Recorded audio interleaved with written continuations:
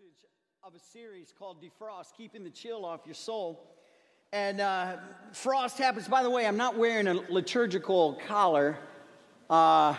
Rita came up and asked me, can I pull my t-shirt down? And I can't because I don't want to confuse you. I don't have one on.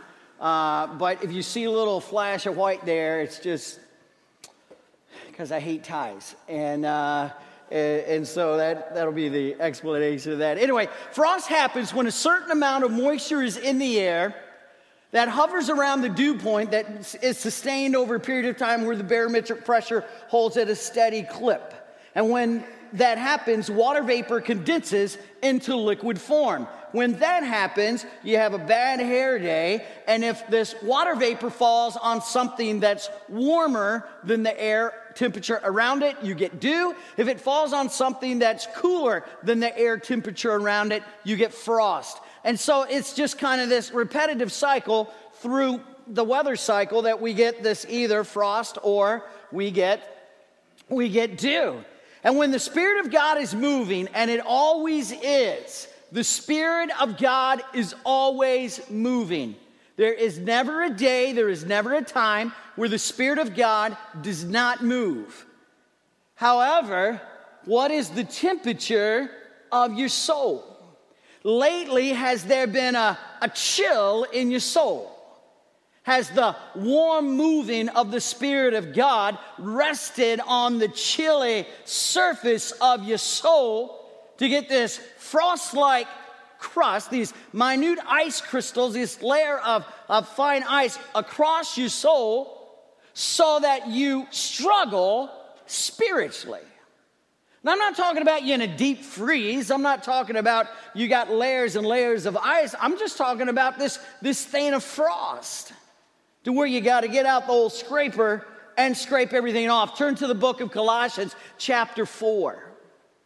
I want to remind you that the church of Colossae is a town that has never been excavated, but this letter to the Colossians who lived in Colossae was written by Paul. It was an occasional letter.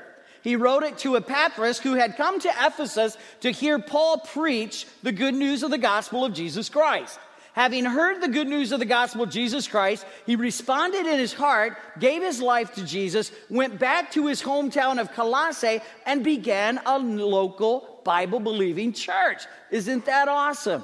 He's not a preacher, he's not an apostle, he's not anything. He's just a guy who has a burden for the people in his community, and he begins in his home, most likely, to share the word of Jesus Christ. And God blessed that church. There was a moving of God in that church, and it grew to such a point that it was recognized in that early church, local church community.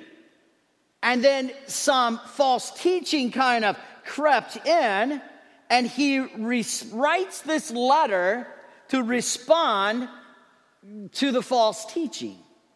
Matter of fact, the main theme of Paul's letter is that Christ is Lord over all creation, including the invisible realm. He has secured salvation for the people, enabling them to participate in his death, burial, and resurrection. In other words, Paul wanted the Colossae church and the Kirby church to participate in Christ in the fullness of all that he is.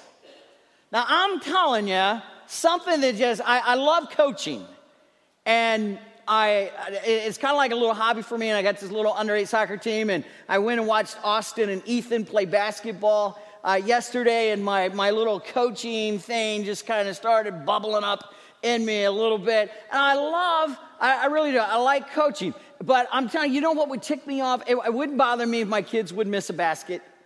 Wouldn't bother me if they made a bad pass. What would bother me if they played with half an effort? If they didn't play with all the fullness and everything that they had in them. And Paul was writing to this Colossae church, say, hey, listen, I want you to embrace Christ in all of his movement. I want you to embrace Christ in all of his fullness. Last week I told you that word full is really kind of a nautical term. It's a shipbuilder's term. It talks about how much weight and tonnage can be placed in a boat, displaced, so that the boat doesn't sink in the water. It's this really cool thing, and it means to be loaded down, weighted down with cargo and merchandise and cooks and soldiers and rowers and mast and line and rope, everything that it takes to make the ship go for a long voyage. It would be full, ready for the voyage. And Paul's saying, I want you and I, as believers, to be full of Christ, ready for the voyage, ready for wherever the Spirit of God may take us. You know, this year is going to be an incredible year for us. It really is. It's going to be one of challenge, change, and transition.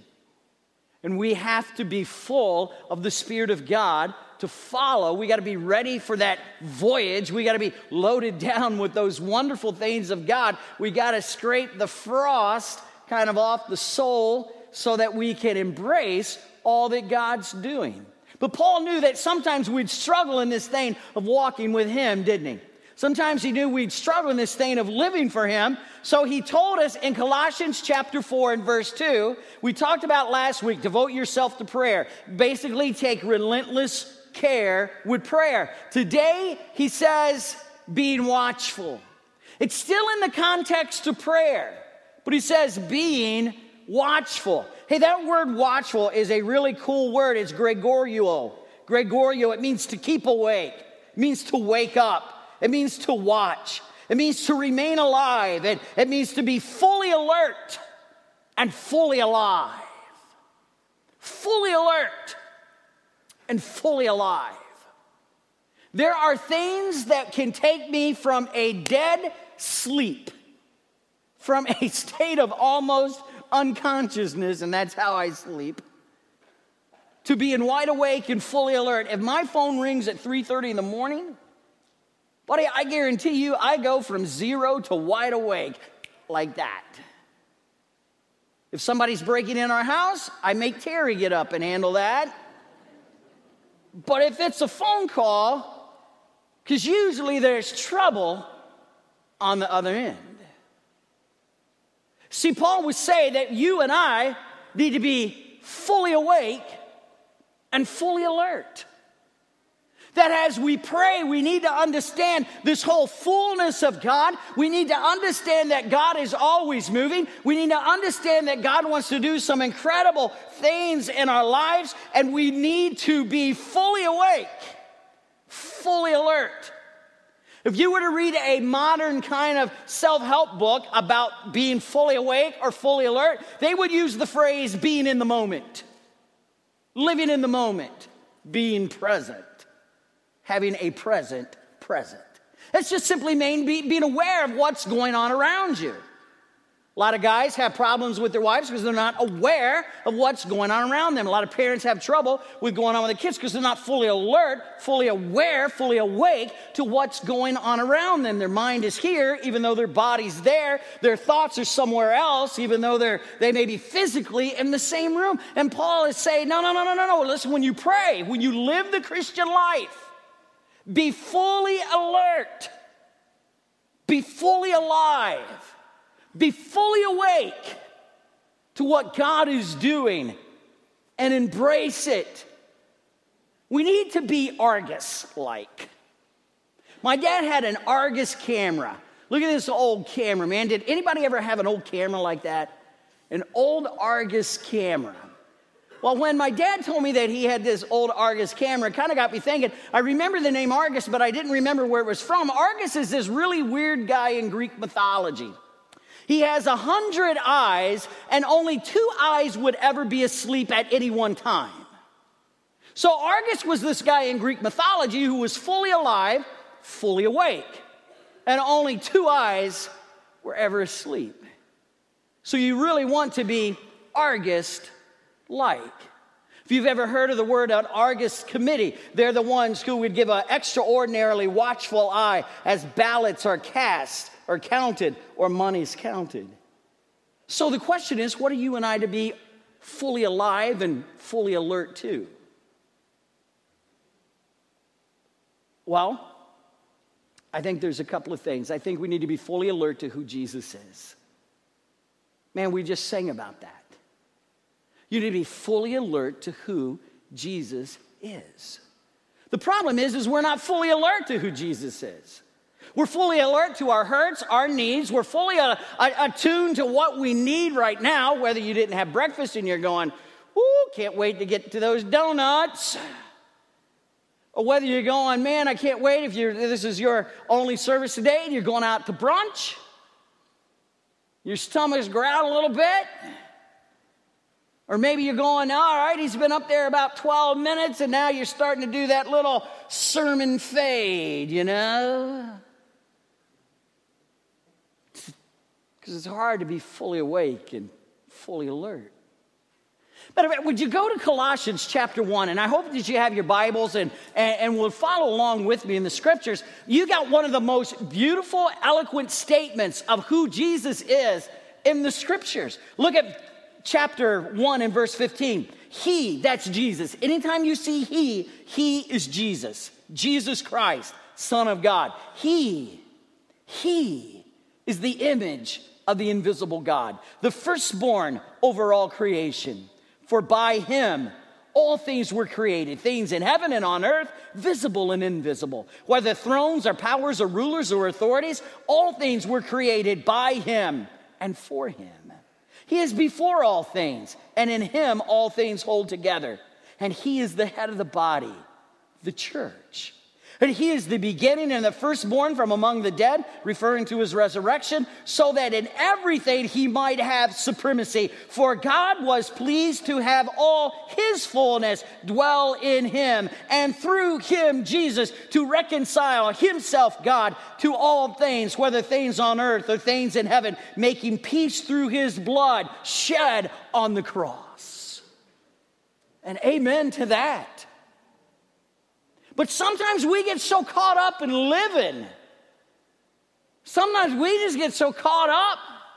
Man, we just get cranky and it just having did anybody have a bad week this week? Raise your hand with mine. Usually if I want to be left alone, I'd shut my door. It was so bad this week, Wanda came in and shut my door, you know?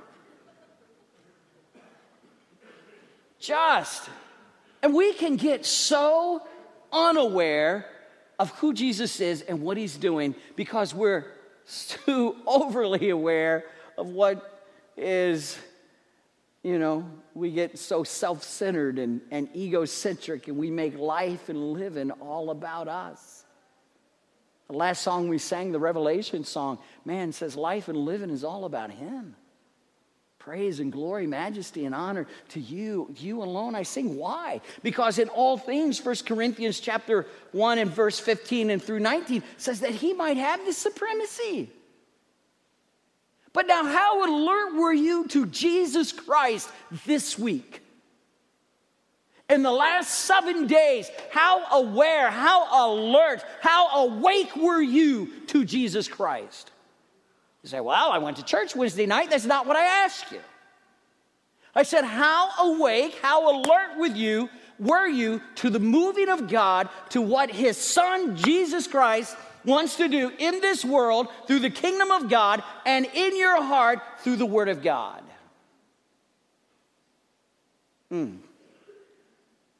Sounds like some of us need to get that ice scraper out and scrape off a little frost from our soul, doesn't it? Man, it is so easy to get our eyes off Jesus, isn't it? Isn't it? Man, it is. It is for me. I'll tell you, man, you got to work on this thing to focus. Being so alert. Matter of fact, if you go to chapter 2 and verse 6, you'll find that Paul was writing because some people were trying to take away who Jesus was. And so in chapter 2 and verse 6, he says, "So then, just as you've received Jesus Christ as Lord, continue to live in him, rooted and built up in him, strengthened in the faith as you were taught, and overflowing with thankfulness. See to it that no one takes you captive through hollow or deceptive philosophies, which depend on human tradition and the basic principles of this world, rather than on Jesus Christ."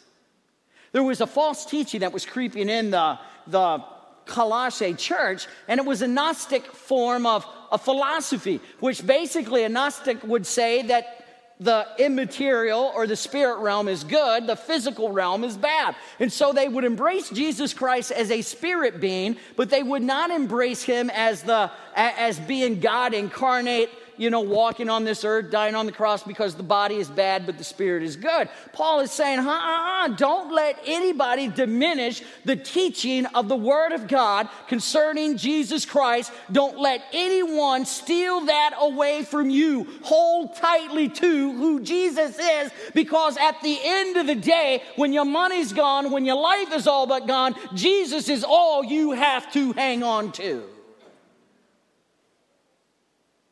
And so Paul reminded the Corinthian church that he's the creator and the father and the savior, that the depth of his grace and the supremacy of Christ goes far beyond comprehension. And if we're not alert to it, if we're not fully aware of it, our view of the supremacy of Christ, the sovereignty of Christ, it'll start to slip. We'll start thinking that we need Jesus and this, Jesus and that. The Bible has a wonderful doctrine, and it's just simply called Christ alone. That Christ is all you need for salvation and the building block for a life of faith and a full life of joy. Well, let me quickly give you the second thing that we need to be alerted to, and that's sin creeping into our life. Not only of who Jesus is, but sin creeping into our life. Go to chapter 3. Go to chapter 3. Paul gives a list here. He gives a list of some things we're supposed to take off, and he gives us a list of some positive things we're supposed to put on. But look at chapter 3. Look at verse 5. Look at verse 5. We got to be alert to these things because it's so easy for this to come in our heart. He says, put to death. That means mortify, kill, execute. Mortify, kill. Therefore, whatever belongs to your earthly nature, sexual immorality. By the way, guys, I just want to stop here for a second.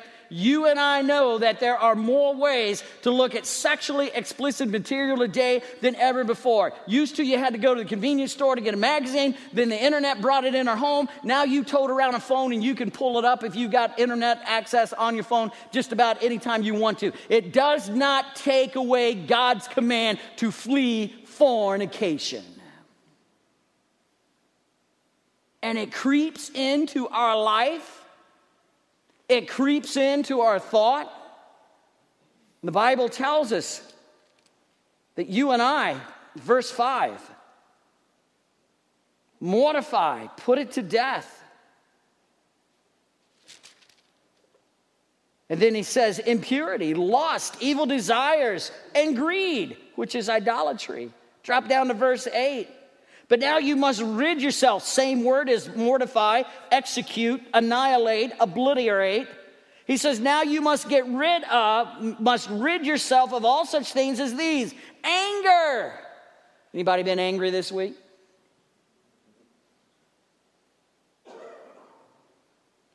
Rage.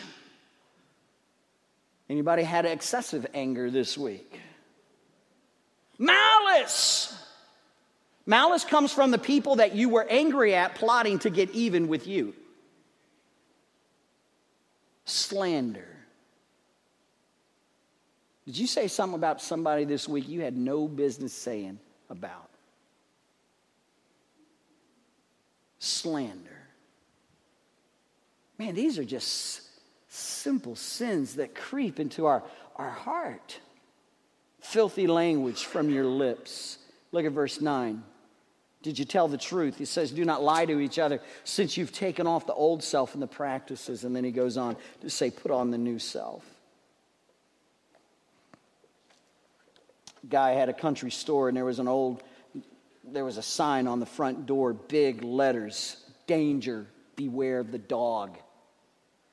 So this out-of-towner pulled in to get him a little pop and a little something to drink, and he saw this sign, danger, beware the dogs, and he wasn't really a dog guy, so this sign, danger, beware the dog, really kind of caught his attention, and so he eased in and looked around, and he saw his big old hound dog laying on the floor. Big old wrinkly face, big old paws, didn't have enough energy to, swat a fly with its tail. Just laid there. So he now realized this dog couldn't hurt anybody. He went up and asked the store owner, he said, I'm kind of amused that you had this big sign, danger, beware of the dog. And the dog isn't ferocious at all. He said, the storekeeper said, no. He said, before I posted it, people kept tripping all over my dog. Hey, listen, there's just some sins that if we're not careful, we're not alert to. If we're not awake, we're just going to keep tripping over. They don't necessarily attack us. We just keep tripping over them. They're there, and we know they're there. We don't avoid them. We don't rid ourselves from them. And they kind of just frost over our soul. One final thing I just want to throw out there real quick. There's a hint of it. It's not an eschatological book, but there is kind of a hint of it. One final item that we need to be alert to, and that's that Jesus is coming. Is that Jesus is coming. Look at verse 22. Verse 22 of chapter 1. Verse 22, chapter 1. And said, now he has reconciled you by Christ's physical body through death, to present you holy in his sight, without blemish and free from accusation. That's a heaven moment. That's an earthly moment with a heaven completion. Look at chapter 3 and verse 6. Verse 6 says that because of these, sexual immorality, impurity, evil, lust, desires, those things we trip over like the dog in the country store, which is idolatry. He said, because of these, the wrath of God is coming. And so there is this little hint that we need to be looking for Jesus coming. We get so caught up in the here and now that most of us, man, we look ahead to retirement, or we look ahead to the end of the month, or we look to the head at the end of the week. Some of us, maybe it's just the end of the day. Joseph Stoll, who was president of Moody Bible Institute, visited a home for the mentally handicapped. And while walking through the corridors, he noticed over and over again that the windows were covered, that the windows were covered with little handprints. All the windows, every corridor, all the windows. Ones looking inside, those especially looking outside, were covered with little windows or with little fingerprints. Finally, he asked what it was all about, and the director simply replied, the children here love Jesus so much. They're so eager for him to return that they lean against the window and look up to the sky every day. So has the window of your soul got fingerprints on it where you look for Jesus coming? Or does it have frost on it? Are there sins in your heart and in your life that keep you from embracing the fullness of Christ and being all that you can be for Christ? Paul says keep fully awake, keep fully alert. There's so much around us that lulls us to inattentiveness, that lulls us to sleep. The Bible says keep fully awake, be alert. So here's the simple question. Are you spiritually alert to the majesty and the working of Christ in your life? Or is there frost on the window of your soul where fingerprints should be because you're looking for his coming? Are there sins that just keep tripping you up, that you just keep laying there? You don't rid them out. You don't get the dog out of the store. You just keep tripping over it and tripping over it and tripping over it. The Bible says, devote yourself to prayer, being watchful. Would you bow your heads and would you close your eyes for just a moment? What are the sins that have frosted up your spiritual windows? What's going on in your world that keeps your fingerprints off the window of your soul? That keeps you from looking up? What is it that's chilling your soul? Is it distance in your relationship with Jesus Christ? Is it sin in your heart? Is it forgetting the wonderful message that Jesus is coming? Jesus is coming.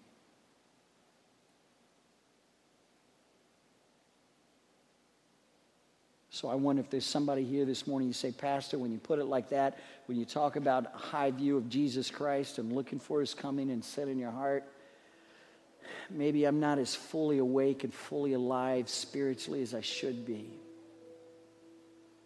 And would you pray for me that I will devote myself to prayer, being watchful, being fully alert to what God's doing in my life, God's doing in my heart through his son, Jesus Christ.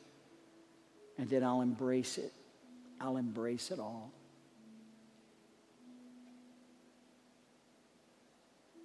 I wonder if there's somebody, you just raise your hand and say, Pastor, the message today has spoke to my heart. And would you pray for me?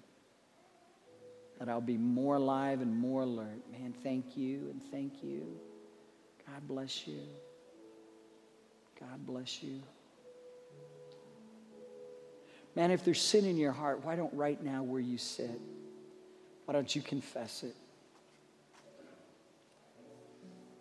If it's been a while since you've looked for Jesus coming, or if it's been a while since you have just embraced the move of God, would you do that right now as we pray? Our Heavenly Father, you are such an wonderful, honest Savior that you don't sugarcoat it. You tell